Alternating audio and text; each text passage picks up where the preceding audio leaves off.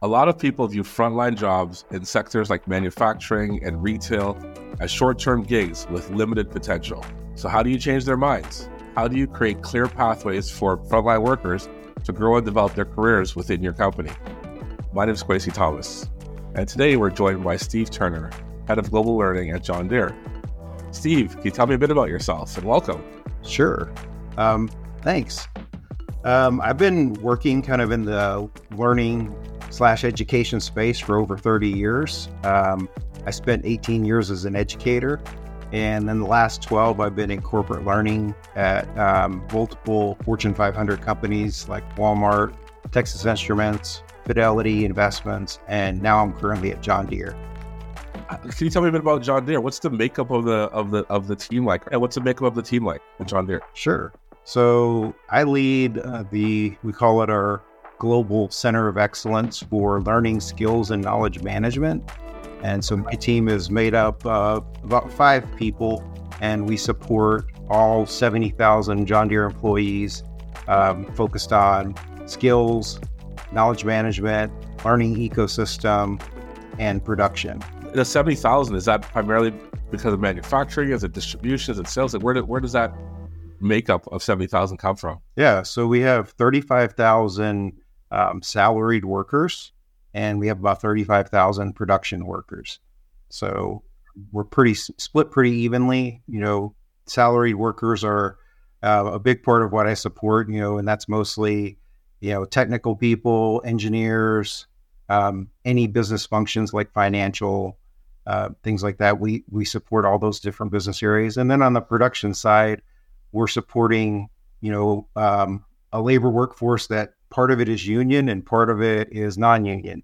So it's kind of an interesting dynamic, and we're excited about some of the things that we're starting to do in the production side. I'm sure as we talk today, one of the things I'll probably pick your brain about is the differences between how you deliver learning for your salaried workers and necessarily how you deliver learning for your labor force, right? I'm sure there's some nuances and some differences there. Do you find there's a difference, or am I way off? I think it's very different. I feel like it's not an equitable environment. When you're in a factory, it's a lot harder to find time to learn, opportunities to learn. So I think, to me, the stuff we have for our salaried workforce is very much kind of self-directed. And we just give you opportunities to choose from a number of different premium options. We give you tuition reimbursement, and we also, focus on future skills that we know you're going to need to develop to keep the business relevant. On the front line, though, we see there's multiple personas, within our frontline workforce. You have our new employees who are really onboarding and trying to get to basic proficiency. Then we have our employees that have been in a role for a while, and they're really, they're focused on mastery of getting better at what they're doing and also developing new skills, because John Deere, we're pushing a smart industrial strategy. So all the stuff in our factories is in the process of getting automated. We're adding more robotics. It's, so as a person in the factory, your job is really changing from what it previously was. So we want to make sure that those people are upskilled and have the opportunity to master their role. And then we have a couple other personas in the factory too, where one is people who are interested in moving around or moving, into a supervisor type roles within the factory. So, we want to try to focus on giving them opportunities to, cross-train and also leadership development opportunities. And then the last group is people in our factories that are interested in moving to the salaried workforce at John Deere. And that's, a completely different kind of learning journey that we want to create for them. That was more diverse than I was expecting, which is in a really good way in terms of the personas, the types of learning you're having to do, et cetera. Do you find you have to deliver learning in a different way? Because I'm assuming your salaried workers have more access to, like, they're at a desk, they're at a computer, or they have more ready access to that, where you can hop onto an online course, so you can log into your learning platform. How do you adjust that for the people who necessarily are not desk bound? Yeah, it's a really good question. So we're kind of at the beginning of this journey where my team's kind of starting to build what we think is more of a modern learning environment in the production space. I've only been at John Deere for about 2 years. And this has only been the last probably 8 months that this has been in my space of, we need you to create a strategy. In the past, things that have been done are, I would call them lift and shifts, where whatever we built for salary, we'll just put it in the factory too, and good luck. And I just didn't feel like that was the right approach. So we started from a data-driven approach, really, user-centric, or user experience design, I should say, and trying to, do empathy interviews, focus groups, looking at survey data, and trying to say, what are the things that, our production workers really need and want? And then how do we create the environment where they actually can learn in those ways? Because, it's almost impossible to tell somebody, who's in the factory, like, you need to study for your nightly exam that you're going to take tonight in your online class versus, if I'm a salary worker, you can carve out time in your day to do that. You don't have the same opportunities. So it's like, you have to find ways to make it where we're very intentional about giving time. If we're going to say we're putting you through a program, how do we make it the most frictionless experience possible, and make it where it's you have the guidance and the coaching that you need to get through any type of upskilling or development programs if you want to do that. And so that's kind of what we're working on right now. It's all in process right now. We're in our first phase, and we're implementing a couple of pilots with different technology, really testing out what actually works in the production environment, and trying out some new and different tools. But one positive thing is we got funding, which is always a big deal. Usually the hardest part sometimes, right? Interestingly enough, in recognition, we see this often with the sort of lift and, just whatever we did for the desk, we were doing for the desk. So people are not working at the desk. And that, so often it doesn't work, especially for these companies like where they have 50, 60, 80% of their workforce that are not at a computer. So you're in retailers, you're in manufacturing, et cetera. And so finding the ways to help people get access to similar, I don't want to say same, similar opportunities to do or access to the learning or recognition that they need to is often really hard for companies. Often we find them, going back away from technology in some ways because technology hasn't figured this out. Yeah, we're still working its way through it. So, we see often people are still using, paper or cards or handing out something physical. And there are ways to deal with technology, but I think technology is rapidly catching up for those people who are not at a desk. Cool. I'll just skip gears for a second and, go where I was supposed to at the start, which is ask a bit more about you. But can you tell me what would be the number one thing that helped you grow and develop over the course of your career? Sure. I really think, I would say it's adapting to change. I've been married for about 20 years. And right after I came back from my honeymoon, I was working in a private school, and my role was basically given away when I was on my honeymoon to another person who had a higher level of education than me. They had a education technology master's degree. So I came back, and basically my job was gone, and I was put into a role of, substitute teacher. And so I did that for about 6 months. And then ultimately the person who took my role, she hated it, and I got my role back. But at that time, I kind of determined, I don't have any control over when change is going to happen or how it's going to happen. What I can do, though, is prepare myself for it. And I really like that book, Who Moved My Cheese, if you've ever read that. It's a nice little short book. I want to keep my running shoes on, like the mice in the story, always anticipating change, monitoring change. If my cheese is moving, I want to know it, and I want to be prepared for what I'm going to do about it. So adapting to that change quickly, that's what I do. And I think that's one of the reasons why I've moved so frequently once I got into the corporate world, because I realized, I want to be the place where I can make an impact.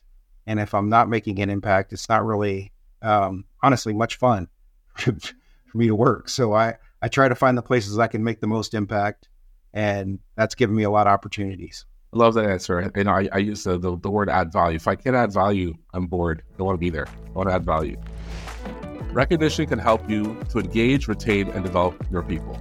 Find out more about how we can help you, particularly how we can help you with your frontline workers. Book a demo at gusto.com. What are some of the things you've implemented to drive your career at John Deere or at other companies that you found particularly effective? One of the things we're doing at Deere is we call it our Grow at Deere initiative. And the first thing that we're doing is we're trying to really evolve our organization into a skills-based organization. And there's a lot of reasons for that. One, it creates transparency about, different roles of what are the skills that you need to get this job, and also, what does success look like? And that's not always clear. And so we want to kind of open that up and then, look at it from a more, I would say, diverse perspective of, what skills do we have in our workforce? What skills are prepped to actually evolve into skills of the future? And then which ones are already diminishing and that we need to be looking at the people that are in these roles and starting to reskill them, as rapidly as possible. So that Grow a Deere is really kind of starting by laying the foundation with the right technology to do that, and then setting it up where we're giving people enough guidance and coaching to see what their opportunities are. We're using a lot of AI type platforms that will actually give you, based on your skill set, once you've documented it, what are the opportunities I have in John Deere? And one of the things about us is we're a flat organization. There's not a lot of up. So in order to develop yourself, you have to move around. And, internal mobility is a big thing that we're focused on. And we've also found that people are much more engaged when they're developing new skills. And I like to think of it as future-proofing them too. So if we can future-proof our employees, they're happier, they're prepared for the future. And then also John Deere, we're able to meet our needs in terms of what we need to do to meet our strategic objectives. How do you get engagement in the learning programs up and steady? Like there's one thing growing it and there's another thing keeping people engaged. I've seen people use all sorts of methods. But what do you find particularly effective to get people engaged in the programs? And then when they're there, keep them engaged. One of the things that we do is we try to focus on, anything that we do in learning programs, it's relevant. We try to give people the big picture. We try to keep it contextual. We really try to use, there's a framework called durable learning that MIT and Accenture came up with. It's like 8 different components, social assessment. So we try to utilize that and look at our programs. So that's the first thing, is we try to build it very instructionally sound, but also, focused on how do we make this, the best possible experience, not just consuming a bunch of content. So that's the first thing we do. And then the second thing we do is we use, pretty much we're agile in everything that we do. And so we try to deliver prototypes. We do a lot of pilots. And ultimately, we try to gather data to say, how is the end user, how do they feel about this program? So we use things like a Net Promoter Score. We use customer effort score for when we talk about platforms and things like that. And ultimately, we lay out of this is the right Net Promoter Score. We're going to say this needs to be at a 70, which is a pretty good Net Promoter Score. And once we actually hit that, after we keep iterating, then we say that's a program that we feel like we've transformed and we're ready to move on to, the next thing. But that, because we're actually taking the inputs from different learners, it helps to keep them engaged, because they like the programs when it's actually being tailored to what they need and what they want. So I know you've been in learning space for a while. Have you seen the programs that have sort of the incentives tied to them? Like, whether it's points or incentives or some sort of program to help drive people to the program. Did you find those effective? Did you, not find those effective? Do you still employ those type of tactics? I think there's, different types of incentives I think can be very effective. I can say when I was at Walmart, now Walmart's a different culture. It's a very competitive culture. Like, the one thing that at Walmart that we heard all the time from our leaders was, how do we win? We want to be number one, that type of thing. And they were Fortune 1 for when the time I was working there. But with that culture, we found that adding gamification and then kind of rewards tied to that gamification really push people to, one, compete against each other because they love leaderboards.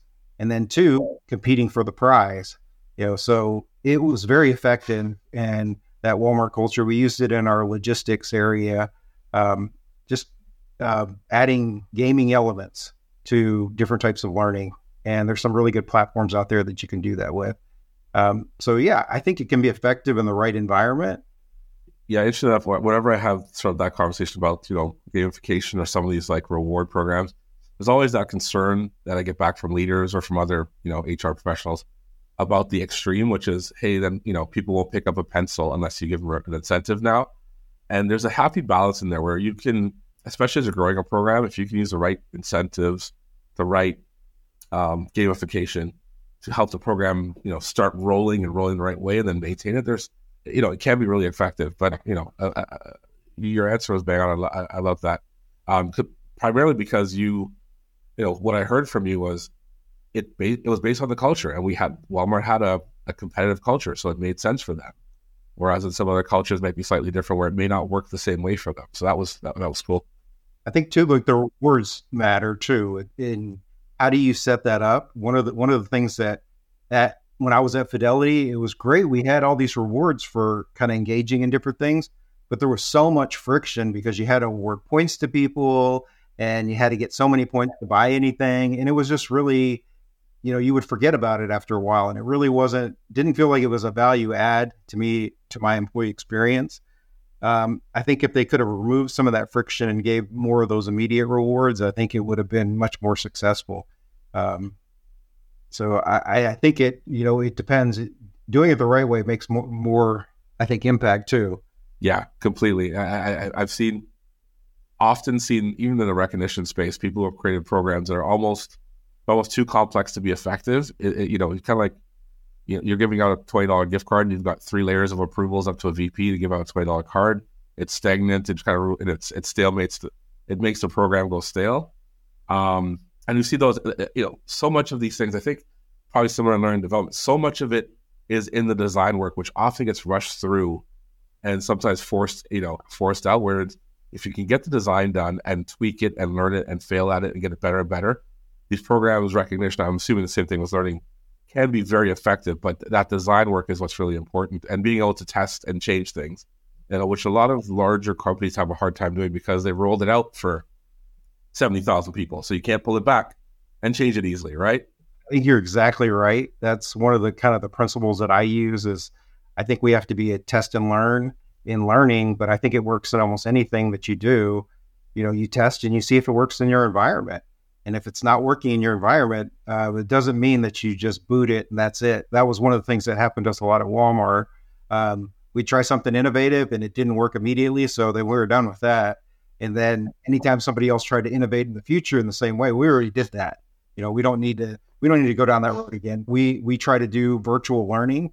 And this was pre-pandemic, and every one of our facilitators hated us because we were going to take away their traveling. Found it was a 91% savings. And then come 2020, the pandemic hit and everybody went to virtual learning, and that's all we had. And the same people that I saw that hated it, they were very much excited about that we could still do training because we adapted, and so I think it's going to be hard to go back from that. I still think there's just you got to find the best combination of in-person and virtual components. What is I will say your ideal, but nobody's giving you a budget, full approval. You can do whatever programs you want. What do you build for a learning program? I have nothing. I said, hey, let's start building a program. It's got frontline workers employed, mainly in the program. What do you want to do with that? Where does your mind take you? I don't know if that kind of question excites you or terrifies you, but no, it's very much what I've gotten to do with Frontline at John Deere is, here's an opportunity. It came directly from our CEO when we gave our yearly review. He said, what are you doing for production? And we really didn't have much. And so I was able to hire somebody, but I think, starting from scratch is a different thing. And you really need to think about, what do these people that are learning in this environment want? How do we create opportunities for them to learn that are valuable, and remove all the friction possible? And so that's, for us, it's adding devices, it's adding quiet spaces where people can learn. It's bringing, community colleges on site to actually teach, so people don't have to go to class. They actually can do it at work. Things like that are the things that we're trying to work towards in the future, because we want to make learning as part of everything that we do. We're investigating right now these programs in mechatronics, which I didn't even know what that was till I started working at John Deere. And but there are programs that we could bring internally and upskill all of our frontline workers on being able to use, kind of the cross between mechanical and electrical engineering and robotics and automation, and all that kind of falls into that mechatronics. And that's where that's the future for us, because our factories are all being upgraded to what we call smart industrial factories. So as much automation and robotics as we can get into the factory, we're trying to do that, but it takes a different type of workforce. So as we're sort of wrapping, there was a lot that we talked about that I found interesting. I think, the work you're doing in Frontline at John Deere, and sort of the, building it into the culture, and some of the things you mentioned probably in passing, like building quiet areas and really looking at how you make this work for them, not just for the general salary worker, was really insightful. I appreciated that. I think I learned quite a bit myself today as well. Thank you for listening. If you got some value from this podcast and want to help other companies improve their culture, leave us a rating and a review. It helps us get the word out. And if you'd like to start your recognition journey, or want some advice about the recognition journey you're already on, speak to one of our recognition experts today at gusto.com. Mucho gusto.